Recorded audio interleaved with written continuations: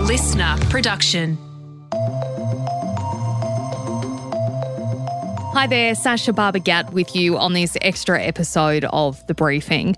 It is hard to believe it, but we are nearing the second anniversary of Russia's invasion of Ukraine. When the war broke out, there was extensive media coverage of everything from battle plans to troop advancements and international aid making its way to the country. But almost 2 years in, that's significantly dropped off as the war enters a sort of stalemate with Putin and Zelensky digging in. So we wanted to find out what's happening right now in Ukraine and whether there is any hope of a Russian retreat. To help answer those questions, I'm joined by Foreign Affairs expert Dr. Keith Suter. Dr. Keith Suter, thanks so much for joining us on this extra episode of The Briefing. The war in Ukraine's been going for nearly 2 years now. At the start, it was so much in headlines across the world, mainstream news. It really has fallen out lately. What's the current state of play at the moment? So the current state of play is pretty well a stalemate on the eastern and southern fronts. The eastern front and southern fronts are where the Russian population in Ukraine was heavily the major population, or at least a lot of them.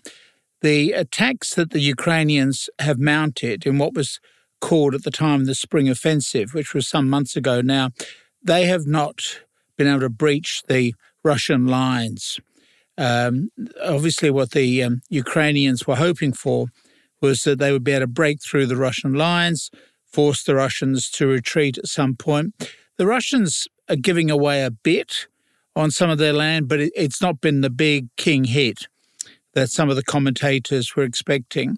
The Russians have spent a lot of their time now building up defensive networks, and the nature of modern warfare is such that there is a pendulum that swings back and forth.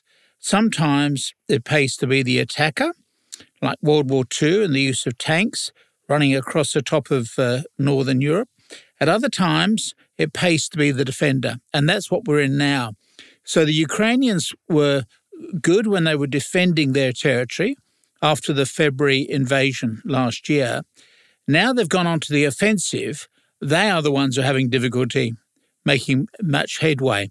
It's going to be very difficult now for the Ukrainians to break through.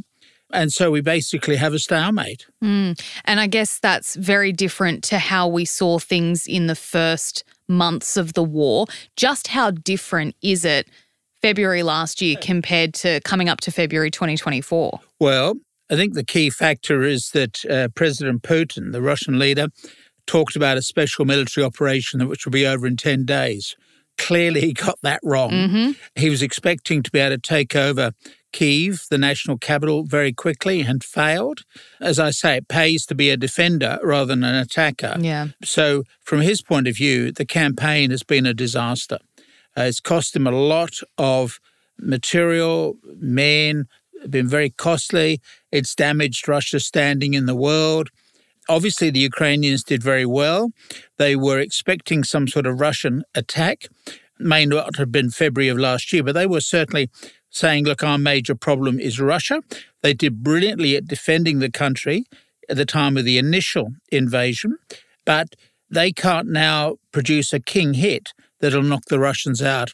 And so Putin is really now playing for time because he hopes that in November of next year, Donald Trump will be back in the White House, and Trump has made it quite clear that he will stop immediately all the aid going to Ukraine. And there are already Republicans, pro-Trump Republicans in Congress who are trying to cancel that aid already. Yeah. So it looks as though Ukraine could be left high and dry if it doesn't continue to receive American support. And my guess is that we will then have a stalemate. Right. And it may well be that we will get an armistice in Ukraine, which will run down the eastern side of Ukraine, and then the southern side, which will include Crimea. They will be controlled by Russian. There'll be a very heavily fortified boundary between eastern Ukraine and Crimea on the one hand, and the rest of Ukraine on the other. And Ukraine will have to learn to live with having lost about 20% of its land. What about civilians at the moment? We were seeing a lot of those stories at the beginning of the war in the first 6 months or so of how the war and how the invasion was affecting people who lived in Ukraine. Has that changed at all? No, I think the Ukrainians are pretty tough people. Yeah. When you hear about those stories about what they're putting up with, and yet there is no demand for a quick deal with Russia. These people are going to go down fighting. They're in no mood to come to a compromise. So when you get people saying, oh, well, let's have a ceasefire, which will be giving us this sort of armistice arrangement, it's not coming from Ukrainian civilians themselves. They're willing to die for the cause. And that is a problem for Zelensky, the Ukrainian president, because he can't be seen to be backing down and negotiating a ceasefire when so many of his citizens are just outraged by Russian behaviour and they want to have revenge on the Russians. So he can't back down either and negotiate a ceasefire.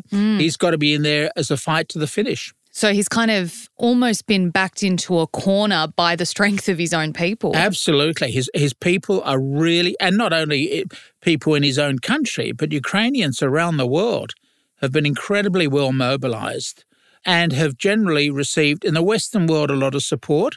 Obviously, they're being let down by China and India, who really have got other fish to fry. They see this as a white person's problem over there in Europe. So they're obviously not very happy about what they've seen, but they're not going to come in big time and support the Ukrainians in the way that the Europeans have done so. What about the NATO issue? So that was one of the cited reasons by Russia that it invaded Ukraine, was that Ukraine wanted admittance into NATO. Has that progressed at all? Volodymyr Zelensky's pushed really hard for it. He's pushing very hard, but he won't be allowed in. NATO will not accept new members who are at war. Under their own set of rules, they can't admit Ukraine at the moment. But obviously, as soon as the war ends, you can imagine that Ukraine will join, or the rump of Ukraine, whatever's left of it, will then join NATO. I was very critical of NATO's move to the east. As you know, it was agreed when the Berlin Wall came down that the Russians would pull out of their side of Germany, what used to be East Germany. The British, French and Americans remained in West Germany, but the Russians said, we will pull out, providing NATO doesn't move east. And George Bush Sr., who negotiated that arrangement, honoured it for the rest of his presidency. But along came President Clinton, and he started the NATO expansion to the east. And that just fed into the Russian paranoia and put Putin into a corner because so many of his former East European allies had now gone over to the other side and joined NATO. And Ukraine was also on that list of wanting to join NATO. And that just fed into the Russian paranoia because the Russians have no natural defences. It's not like Australia. We're surrounded by a giant moat. If you're living in Russia, the land between Russia and Germany is flat. So armies traditionally have moved across that way for centuries. Yeah. Putin is nothing new. There's this old history of Russia of being worried about who's going to come galloping over from the other side of Europe. So Putin, at the end of the day, has created a situation which is a complete disaster and in the meantime wrecked much of Ukraine. And not only, I've got to also add that one way of summarising February of last year is to say the world's largest grain exporter invaded the world's fourth largest grain exporter. And so we have problems now of famine, particularly in North Africa and the Middle East, caused because Ukraine can't continue to sell its grain into those regions. So you've got people who are perishing now who don't live anywhere near Ukraine, but because of the Russian invasion, can't get Ukrainian foodstuff. Very messy situation. You kind of touched on it in that we might not see a resolution until perhaps Donald Trump is elected to office in November next year. Would you say that'll be the moment that we might see something change in this war? That would certainly be a circuit changer. So keep an eye on January of the following year because that's when he'll be sworn in. Yep. But the warning bells will already be ringing in November. As soon as the results come in from early November of next year, then the Ukrainians will know they're going to be left in the lurch in the following January. My guess is that President Biden will try to get as much weaponry across to Ukraine as possible and perhaps increase the number of fighter aircraft, etc. So that may well be one circuit breaker. Another circuit breaker is that Putin could die. There are all sorts of rumours about his health, and so Putin could die. or be overthrown. Because there are a lot of people who are saying, look, this guy has cost us so much in blood and treasure. We've lost our foreign export markets, etc. He's a liability. And so let's get rid of Putin and then have a charm offensive to try to rebuild links with the West and our former trading allies. Or, on the other hand, Putin gets overthrown and even more of a hardliner comes to office, in which case we're on a collision course with nuclear weapons. Well, as always, Keith, we do our best to predict the future, but when we don't have crystal balls, so we'll just have to wait and see. Thanks for your time. Thank you. That was Foreign Affairs expert Dr. Keith Suter there, talking us through the latest on the war in Ukraine. That's it for today's extra episode of The Briefing. Tom and the team will be back tomorrow morning at 6.